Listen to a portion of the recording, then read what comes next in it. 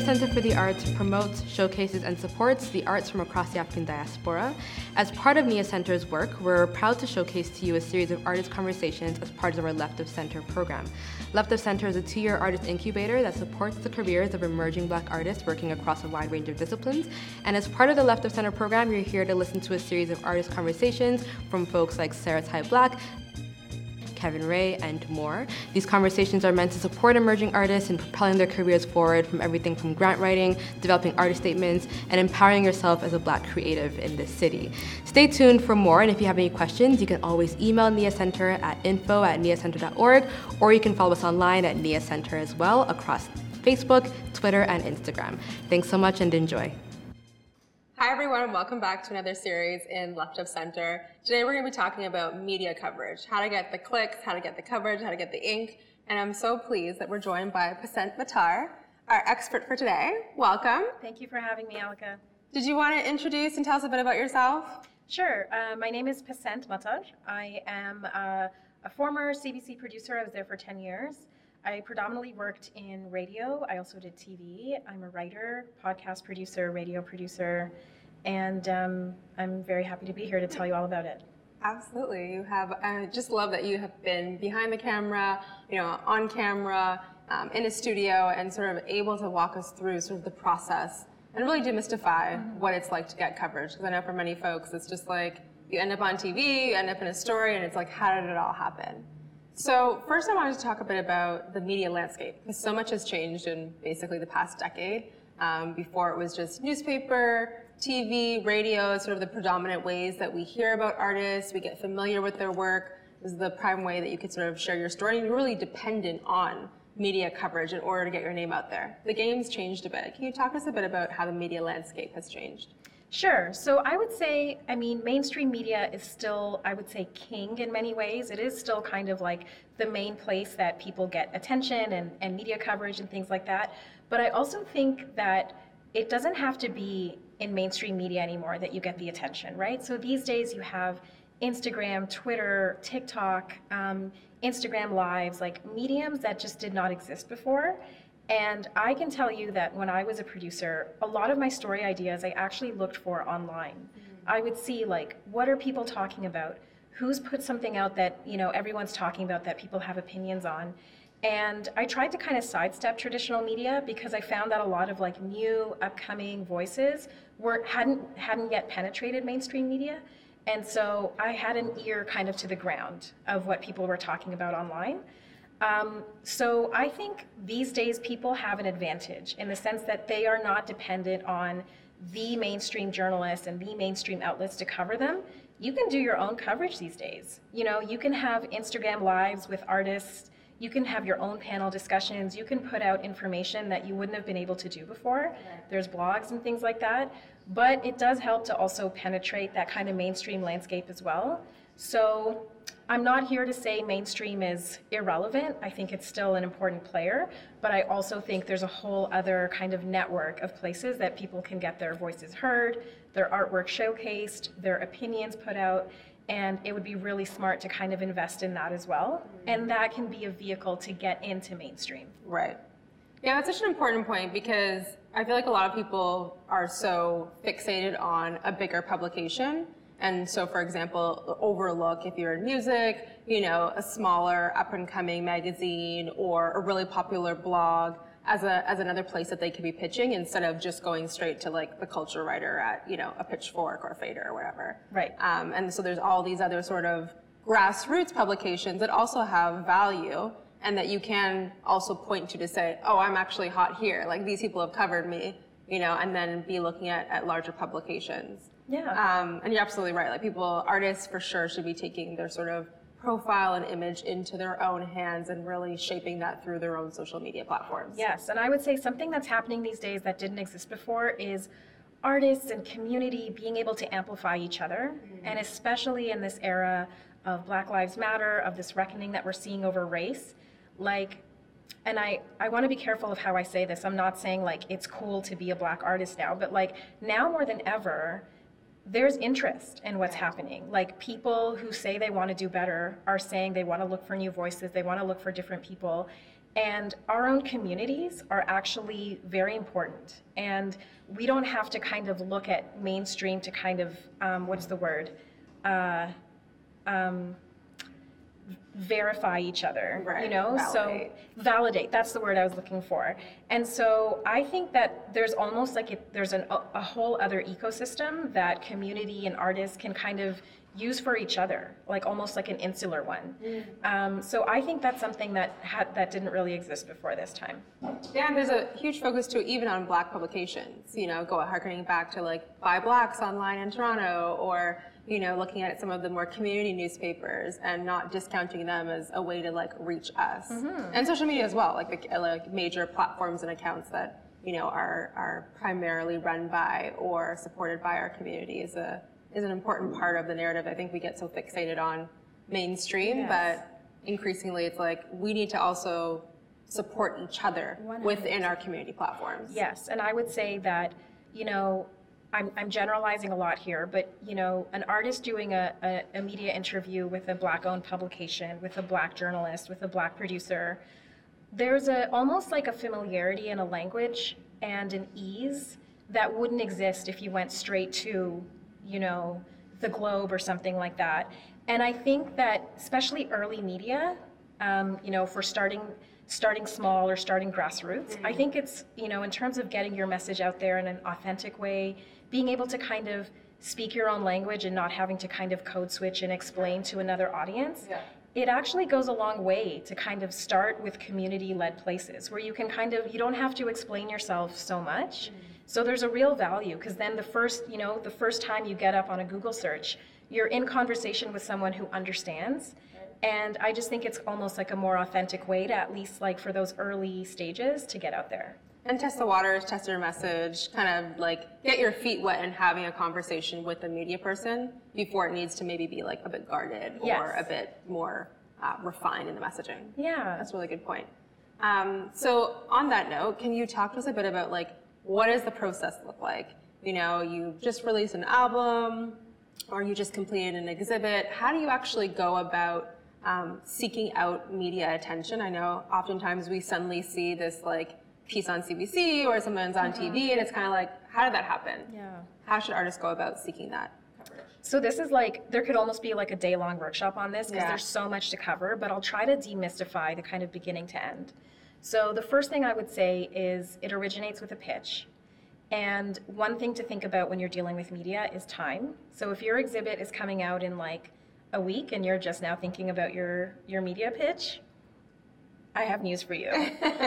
Journalists are notoriously busy, being pulled in 700 directions, have 5 stories on the go at any given time.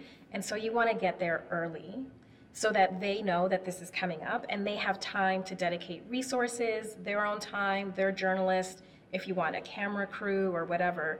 So number one, when you're thinking of your pitch, think about timing and start early and often. So this is something that I've also noticed over the years, that previously when newspaper was like king, there was lots of reporters, a designated reporter for culture or music or entertainment, and so you could reach out to them and that's all they did. Whereas now I'm finding there's a lot more reporters who are freelance, who work multiple beats or subject matter, and so you do need to, as you say, give that lead time, because sometimes they're not working for that publication full time. Yes. So they might be interested in the story, but they might not be working this week or working on a different story. So how much lead time would you say? It really depends, but I would say like at least 3 weeks in advance. Okay. And it's tricky because you're thinking of like, there's so many things to think about. Is it a daily publication? Is it one that's weekly? Is it monthly? So it depends on your target. But overall, I think the takeaway is start thinking about your media strategy early. This is not something that you send the day of or the day before. The other thing that I would say for pitches, I think people really fixate on media kits and press releases and trying to make things really pretty. Yeah. Which is Formal. Yeah, which is not a bad thing. But for me, as a journalist and as a producer, what I'm looking for when I'm getting a pitch is a story. Who are you? What's the story that you're telling? What's different about you? Right.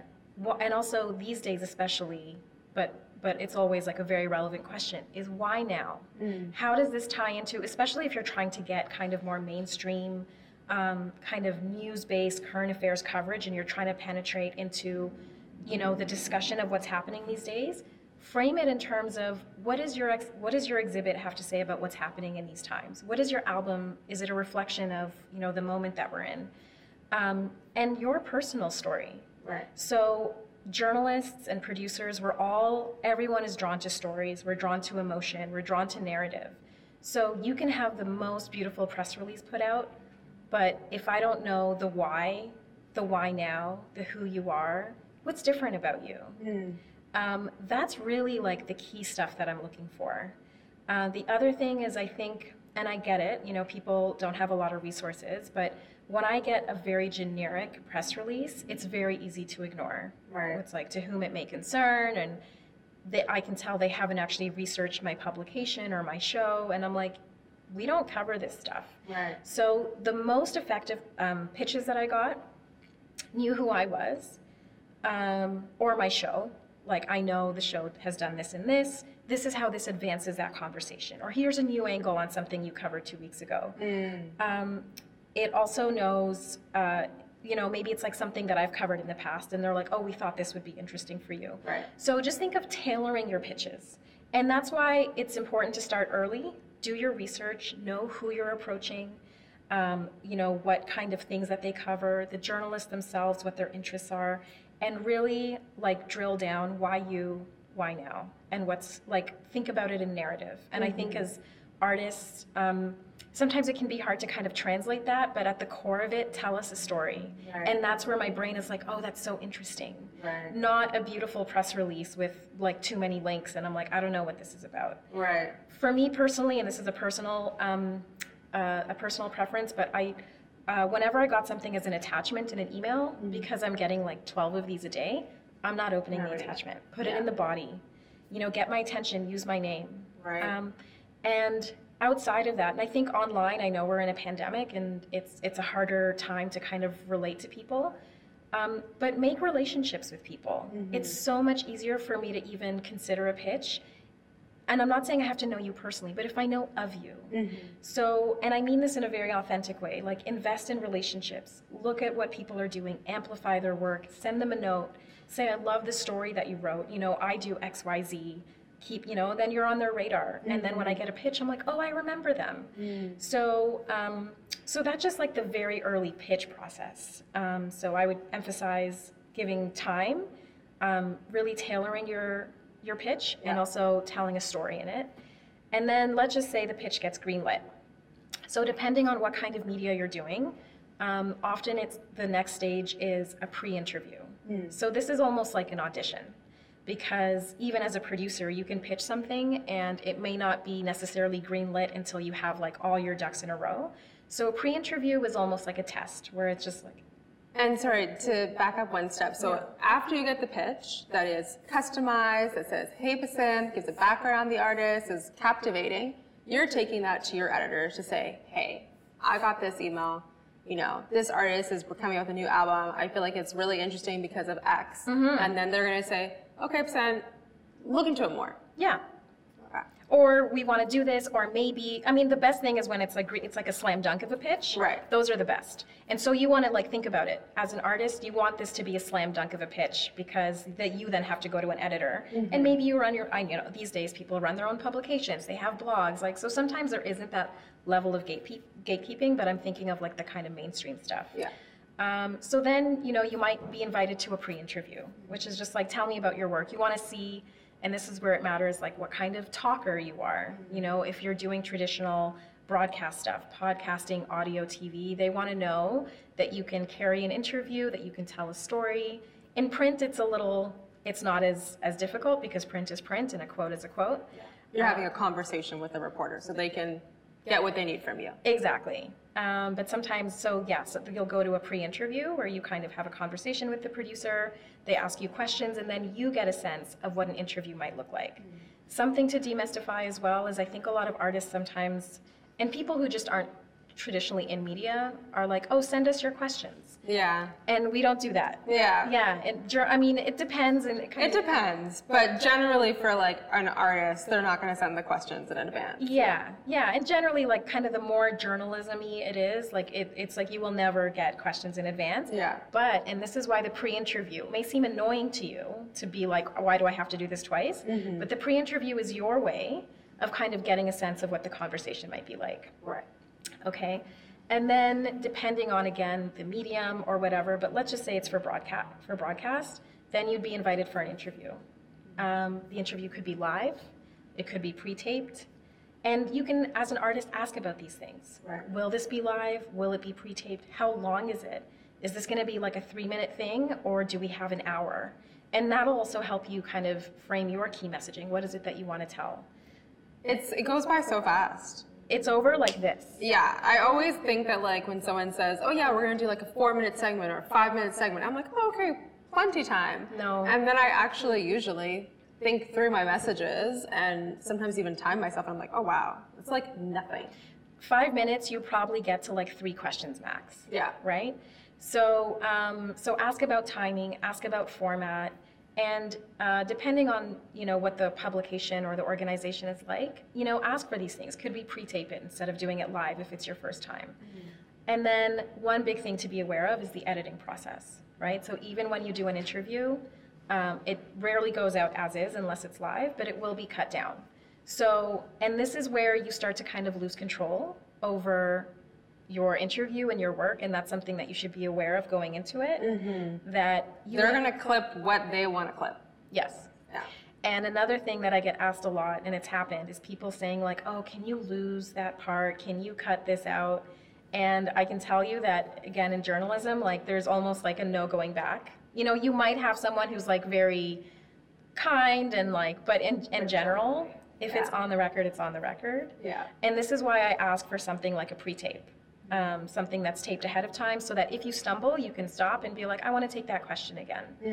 Mm. And then obviously it goes out usually on the publication schedule too, which is why I go back to the thing about timing, right? If you want media coverage like a week in advance, then you're pitching this like 4 weeks in advance so that it's in the news maybe a week before your exhibit, before your album. So that is just like a snippet of kind of like trying to demystify how you get from pitch to on the air and all the steps in the way. Yeah, it's quite a process. It's a lot. It's quite a process, but such a key part of it. And I think, one of the key things you're pointing out is doing that research and building those relationships. And that can look like a variety of things that start weeks and months in advance, right? Like following publications that you want to be covered in, following journalists who cover and write about the discipline and work that you're doing or interested in, mm-hmm. And seeing how they, like reading those articles and seeing how they present those stories so you can better position yourself when it comes to your time. So it really seems like, we're always consuming media, like we're on our phones or reading articles or, reading captions, all these kinds of things. But I think it's like doing it with a bit of a critical eye mm-hmm. to see how do I fit in this landscape and what do I want to say about my story and how do I share that with the people who are ultimately writing these pieces? Yeah, and the other thing, the kind of flip side of that coin too, is I think there's almost a danger in almost trying to tailor yourself so much to a publication that's going to give you attention and you almost kind of lose yourself in the process. And this is where I come back to, I know it seems very simple, but I come back to things like Twitter, I come back to things like Instagram. Sometimes I've pitched whole stories based on a very interesting Twitter thread where someone has something really interesting to say. And even the way they write about something, then I can invite them on for an interview about something they put out online. So think about media, like, I think what I'm trying to say is carve out your own lane too. Like, do what it is that feels good for you, for your own community, for your own conversations, and it will come organically. I think I'm warning against this kind of obsession with like getting the article, getting this is going to sound corny, but authenticity really comes through online. Yeah. And these days, I think at the beginning of the pandemic, there were like 27 Instagram lives every day. Yeah.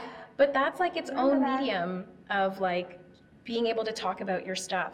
Yeah. So it's your own show. It's your own show. And you never know who's tuning in. I think that's such an amazing tip. Yes. Is that your opinion on a particular subject matter, you're just going off on your Twitter early on a Monday about, the pandemic, or, who came at you in the convenience store last night, Yes. or something that happened on the street, and that could turn into a story. Exactly. And so you are kind of making your own subject matter expertise, like being true to yourself, speaking your own opinion, and being consistent about it. Yes. Can attract writers, producers, etc., if they're also interested in writing or talking about the same thing. Exactly. So don't lose your own voice, your own interest, your own natural way of speaking. I think sometimes there's almost like a too formulaic way of being online. Yeah. And it can start to look a bit disingenuous. Right. So anyway, I really grab it, and I think a lot of people, we're all looking for authentic stories. We're looking for authentic people.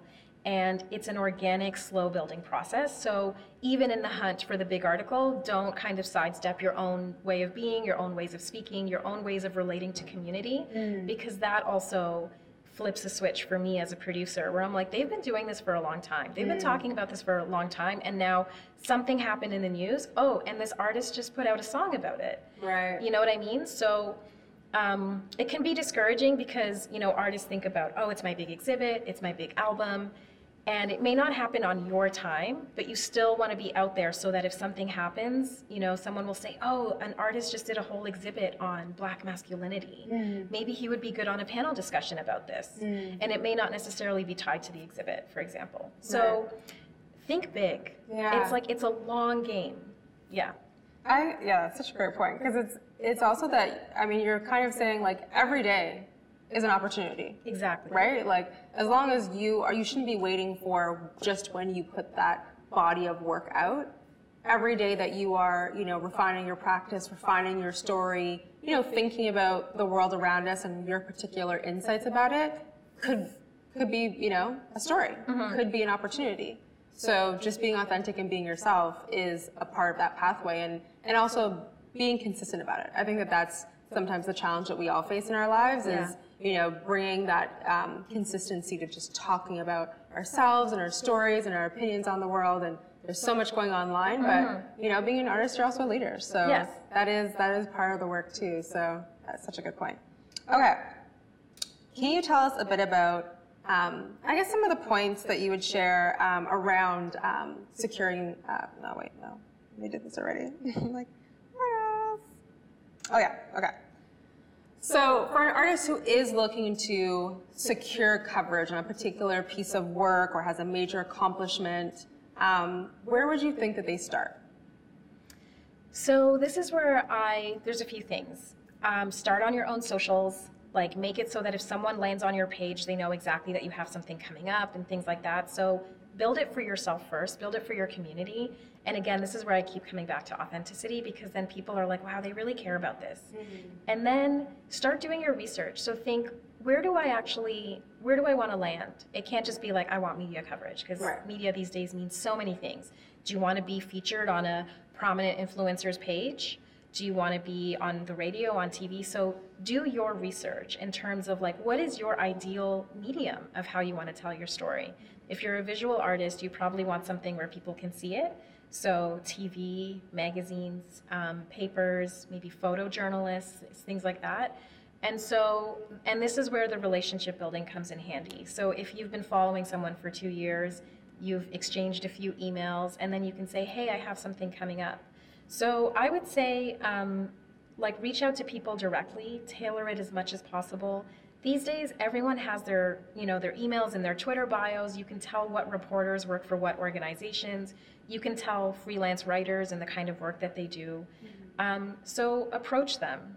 Approach them with an email, with a tweet, or something like that, and have something ready to show them too. Even if you've been mentioned in like a small community paper, or you have your Instagram work to show them. That's one way to just kind of get on people's radars. But I would say approach early, tailor, and try to do it with people that you've built relationships with. And ask people that you know, hey, I see that you know so-and-so. Do you think you could make an introduction? Sometimes people, it can be uncomfortable for whatever reason, but ask, can I say that, you and I know each other? Because sometimes even just a little bit of a cosign. Yeah. I'm so-and-so's friend, or I'm a colleague of so-and-so's, and everyone is just looking for, at the end of the day, something that's familiar to them, something that feels safe and tried and tested. I think there's a quote unquote risk of going with people that we don't know. And there's a reason why certain people end up in the media all the time. Right. It's because they're tried and tested, they're media ready. They have those relationships. They're gettable like this. Yeah. Right? And you see that in media too. I can remember like doing a couple interviews and then all of a sudden the media have your number and they kind of know that you speak about these things and then they just like call you out of the blue. Hey, you can come in tomorrow and talk about this. And it's like, why are you calling me? Yeah. But it's, again, tried and true. We know this person's going to appear on camera. We know that they can carry an interview. And so they just keep going back to it. So you're trying to essentially break the mold, essentially. Yes. And get, those folks who need someone or need a story or, looking to fill a gap, but you want to be that fresh voice. Exactly.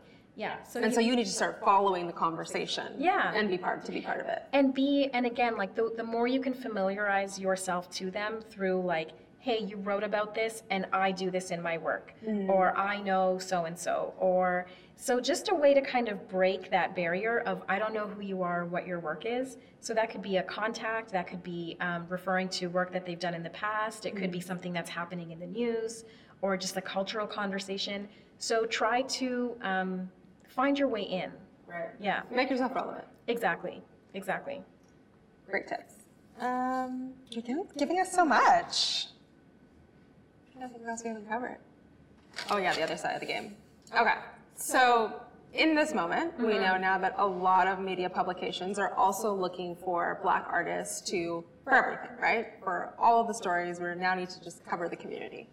So I think, how do we best prepare artists who are now, folks are reaching out to them, can you give comment here, can we cover you? How should artists prepare for those conversations? Yeah, that's a big one these days, especially because I think it's kind of a double-edged sword for me. It's like suddenly everyone wants to talk to Black artists, everyone wants to talk to Black people about their work and stuff like that. And so this is where it depends who you're talking to, and this is where it helps to have relationships and it's a shame that there's so few Black journalists, Black outlets, Black producers, because it makes such a difference. Even from the pitch process to the pre-interview, there's a shared language. Yeah. You don't have to do as much explaining. So I'm operating from the perspective of there aren't a lot of Black journalists out there. So for the most part, you are speaking to people who may not be from the community or things like that. So something that you may want to think about, and I have kind of mixed feelings about this, is just kind of almost like the code switch. How do you explain this thing that in the community is so kind of understood and well known? How are you going to bridge that to an audience that may not be familiar with this? Right. So whether we're talking about hair or colorism or racism or gender stuff. So think about how would you talk to someone about this who has no idea? So kind of breaking it down that way. Yeah. And also, these days I think there's also some almost token efforts to kind of get Black people as part of something, Black artists. So do your research. Like, look at what this journalist has done in the past, what the publication's track record is. You also have a choice, right? You almost sometimes want to audition them. Like, why should I come on your show? Or like, how comfortable is it going to be? Am I going to be the only Black person on this panel discussion about race? Yeah. So ask some questions. You have the right to do that. You can ask who else is going to be on the panel, what's the format, things like that. And I think about what it is that you want to say, and I want you to kind of make sure that you feel comfortable saying what you need to, and not feeling like you have to water down your message or things like that.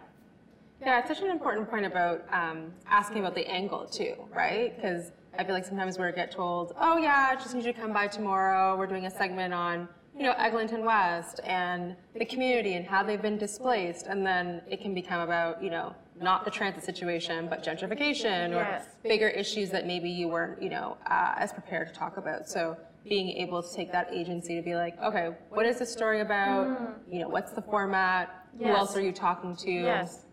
Are all key questions to consider so that you're not like in a conversation that you don't feel like your practice or your music or your sound fits into. Yeah. And ask, like, anytime if you're ever on a phone conversation with a journalist, just ask, like, is this for for broadcast? Is this for print, or is this on background? Right, on background is just like a journalist is just doing research and things like that. So also kind of understand when you're talking to someone, be clear and get clarification. Is this something that might go in an article, or is this just you doing your research? So don't be afraid to ask questions back, right? I think sometimes in the rush of wanting to get media coverage, we're open books, we're like so keen, but kind of do your research and make sure that you feel comfortable with who you're talking to, and make sure that it's in a format that feels comfortable for you and that you're well armed with what it's actually going to be. And in this moment in particular, I think you've given us like some good insight into the unique tensions that exist of wanting to contribute to a conversation, but then also feeling like, you know, does this publication really understand the issues, and are they actually going to do this, you know, conversation justice? Yeah. And it's something that's tricky to sort of try and discern, because you're kind of might be looking at their track record or looking at previous articles or not being able to find much. Like I'm still shocked at how many publications I read, and I go and, you know, try and find articles about Black artists that they've covered, or, you know, critical, you know, insights on Black issues, and there's just really nothing. So how do you suggest folks try and discern whether or not they should do it? Is it kind of like be strong in your messaging, and if you have a clear message, then, you know, or how do you prepare for, I guess, a tough interview? What could be a tough interview? Yeah, it's a tough question, and I think there's a risk inherent no matter what you choose, right? So you can either sit it out and say, I'm not doing this, and you have every right to do so, by the way. But I would say the better you can prepare, the better, like all the things that I talked about before, the more you know about the format, the length, who else is going to be on it, how are they framing the piece, and things like that, you can prepare yourself. And I would say, especially if you're doing this for the first time, prepare with a friend. Yeah. You know, get a fake journalist to sit with you and ask you some questions, even do it on camera so that you have the kind of feeling, time yourself, film yourself. You don't even have to do it with a friend. You know, film yourself in the mirror, see how would you respond to a few questions. I think at the end of the day, like, you have to do what feels comfortable for you, and 9 times out of 10, it's not comfortable doing media, right? Like, and you have to kind of get past that.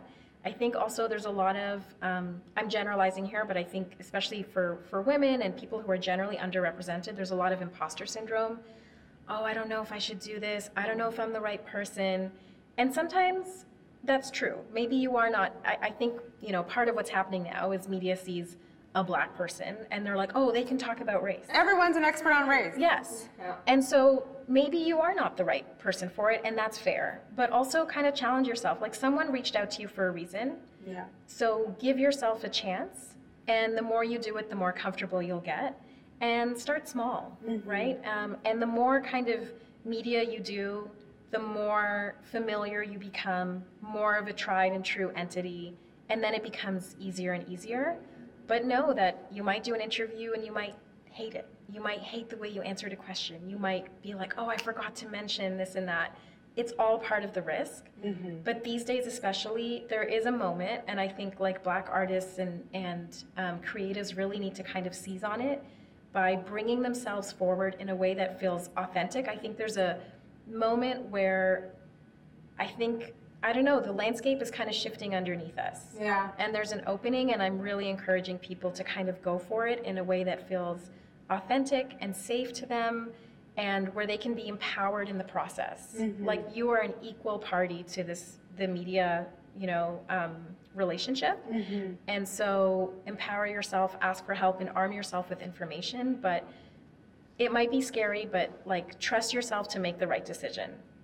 Absolutely, because ultimately it's in within you if you're ready for this opportunity, and it does feel like a much, I don't want to say safer, but more encouraging environment. Yes. People are looking for good news stories. They're looking for, you know, folks who have persisted and pursued their careers and, you know, arrived at a place now that they're comfortable sort of talk about their journey, and it feels a lot less predatory than the sort of token like Black History Month kind of moment, but it still has a long way to go. Long way to go. It's still, you know, there's an Indigenous journalist who I was speaking to recently who said that media is inherently exploitative when it comes to, you know, going for Indigenous stories, Black stories. It is It bleeds, it leads is like the catchphrase, yeah. But these days also, as you say, like pitch the good stories, pitch the good news stuff, pitch the stuff that's full of hope. I have a friend of mine who told me that this summer, she was like, I was commissioned more times in a week than I was all year. It was like right when George Floyd was killed. And suddenly there's this like hunger for Black people's stories and articles and things like that. And it's a bit bittersweet. It's like, well, why now? Yeah. But I think there's a moment where it's like, use it to tell your stories. Pitch yourself. Editors and publications are on the lookout now. There's doors that are open that weren't there before. Take it with a grain of salt, right? Yeah. But use it to your advantage and use it as almost like a playground, a testing ground for yourself. Yeah. Yeah, I love that. Sent so much good gems. Thank you so much for having me. I'm glad it was helpful. Yes. So the final question we are going to ask you is, right now, you know, we have an audience of primarily Black artists, and we want to send them messages, inspiring messages. And so, what would you say to Black artists right now in this moment? I don't know, I have so many mixed feelings because I'm like, be careful. Like my big message is just like, be careful and like, take care of yourself. Like it can be such a machine out there. So, take care of yourself is a good message. I really love the message about like telling your story is something you do every day. yes. You know, and I think that tip is to me gold. Like I never really thought of it like that. Yeah. And you having an opinion and having a voice and presenting your work is something you can do every day on your own platforms and contributes to this big story that you're leading up to. So it's something, you know. Yes. In there Be yourself. Be yourself. That's what I'm hearing very clearly. That, you know, feels like a cliche, but it's like when you put it so tangibly, of like you can get up and start a thread, and someone might be like, "Oh yeah, that's really interesting. We should do something on that topic." You have the potential to shift culture. Yes. You know? Yes.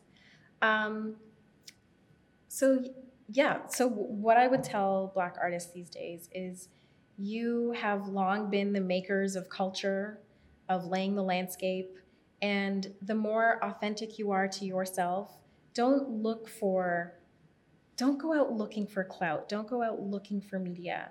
You know your own story. Bring it forward in a way that feels authentic and true and consistent and to yourself. And, take pride in what you're doing and who you are, and go with a sense of self and authenticity in terms of what you're bringing. And take care of yourself, your artistic message, your kind of intention. I think sometimes we might try to twist and turn to fit something because we want the attention, but nothing speaks louder these days than a story authentically and well and consistently told. And that is the power that you have as an artist. So, I guess like for some people, thinking about the formal release of sending that out, and their intention is to get media to come to the concert or come to an exhibit, and when no one comes, it's kind of like, did we not get any media? Is this just like gone sideways? Is it important for media to actually attend your event?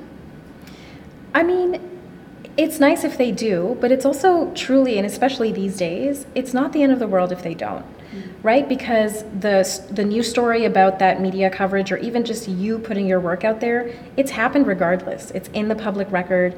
And next time, I think of an exhibit on, for example, Ja Gray's exhibit on Black masculinity.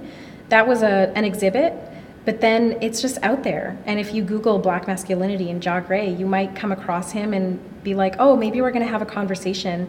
Even if I wasn't at that exhibit, the exhibit still speaks for itself. Yeah. I think there's almost like it's nice if media is in attendance, but I don't think it's the end of the world. And especially these days, like, we're in a pandemic. The idea of even coming out to an event is changing as we know it.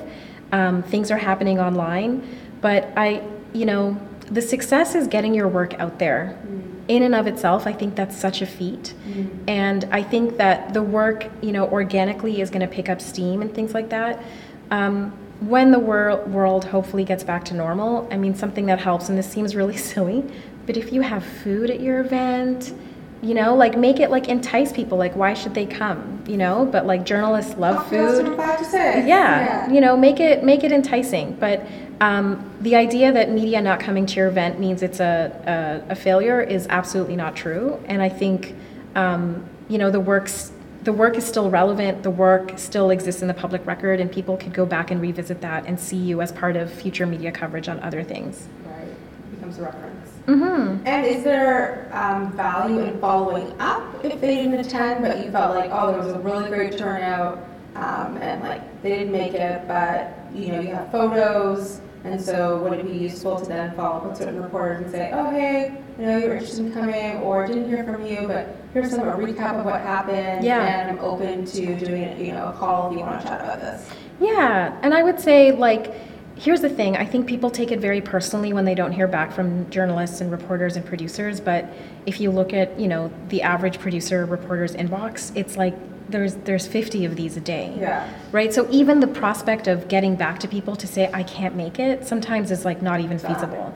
So I would even ditch the like, oh, I didn't hear from you or whatever, and just say, you know, my event on Friday was an amazing success. 350 people turned out from the community. There were impassioned speeches. People came up and shared their stories about growing up on Eglinton West, or, you know, about wrestling with Black masculinity, for example. Here are some, you know, if there's like some highlights, like maybe a couple of short video clips of like the best parts, photos. And you may never hear from them, but you better believe, like, we have this like encyclopedic knowledge of like, oh, remember when that person emailed me 4 months ago about their exhibit? They'd be perfect for this. Yeah. So I'm gonna say, like, get used to like really not hearing back from people. The silence. Yeah. It's gonna be a bit crushing, but you're doing the work regardless, and people will remember and come back to you. They'll connect the dots eventually. Yeah. This person has expertise on this, or is interested in that. Exactly, and that's the thing, like what you were saying, the expertise. Like, what do you want to be known for? What do you want to be the kind of go-to for? So like drill down those messages, and even if you don't hear from them, know that it's like out there. And follow up. Think of what's in the news, like in these news-based places, like whatever's in the news, pitch according to that. Like something may have happened and your exhibit or your music deals with that. So even though it's not on your album release schedule or your exhibit schedule, it still can be out there in the culture, in the conversation. And so keep an ear to the ground of when other people are talking about stuff that's close to home. Right? So I think artists generally think of like, I'm setting the agenda because my album is being released on the 13th. But it's like, yes, but there's a whole world where things are happening. And, you know, try to see when you can fit into the kind of, you know, the news agenda and news events and things that are happening. You know, I think something that happens a lot is the U.S. is such a cultural kind of superpower that we have conversations when things happen in the U.S. and in Canada the conversation's not as much. But use that to your advantage. Something could happen in the U.S. that's really big, and you're like, hey, this happens here too, and I've written about it, or this happens here too, and I've done an exhibit, or I held a panel discussion where I invited 3 artists to talk about this. So keep your ear to the ground too, right? Like, you have your own kind of schedule, but the world does too. Like, so find a medium between the two of them. Yeah. That's such a good point around, if there's a conversation happening and you've already contributed to it, you organize something, you've done an exhibit, your work takes up that subject matter, insert yourself to the conversation. 100%. And it's like, it might be approaching media, or it might just be, as you said, the Twitter thread, right? Exactly. The post on your LinkedIn, and connecting that back to the exhibit that you did, really positioning yourself as someone who thinks deeply about this particular subject matter, or has an opinion. Right? Thinks deeply, has an opinion. Exactly. Yeah. Exactly. That's so amazing. Thank you so much, Susanna. Thank you again for having me. Thank you again for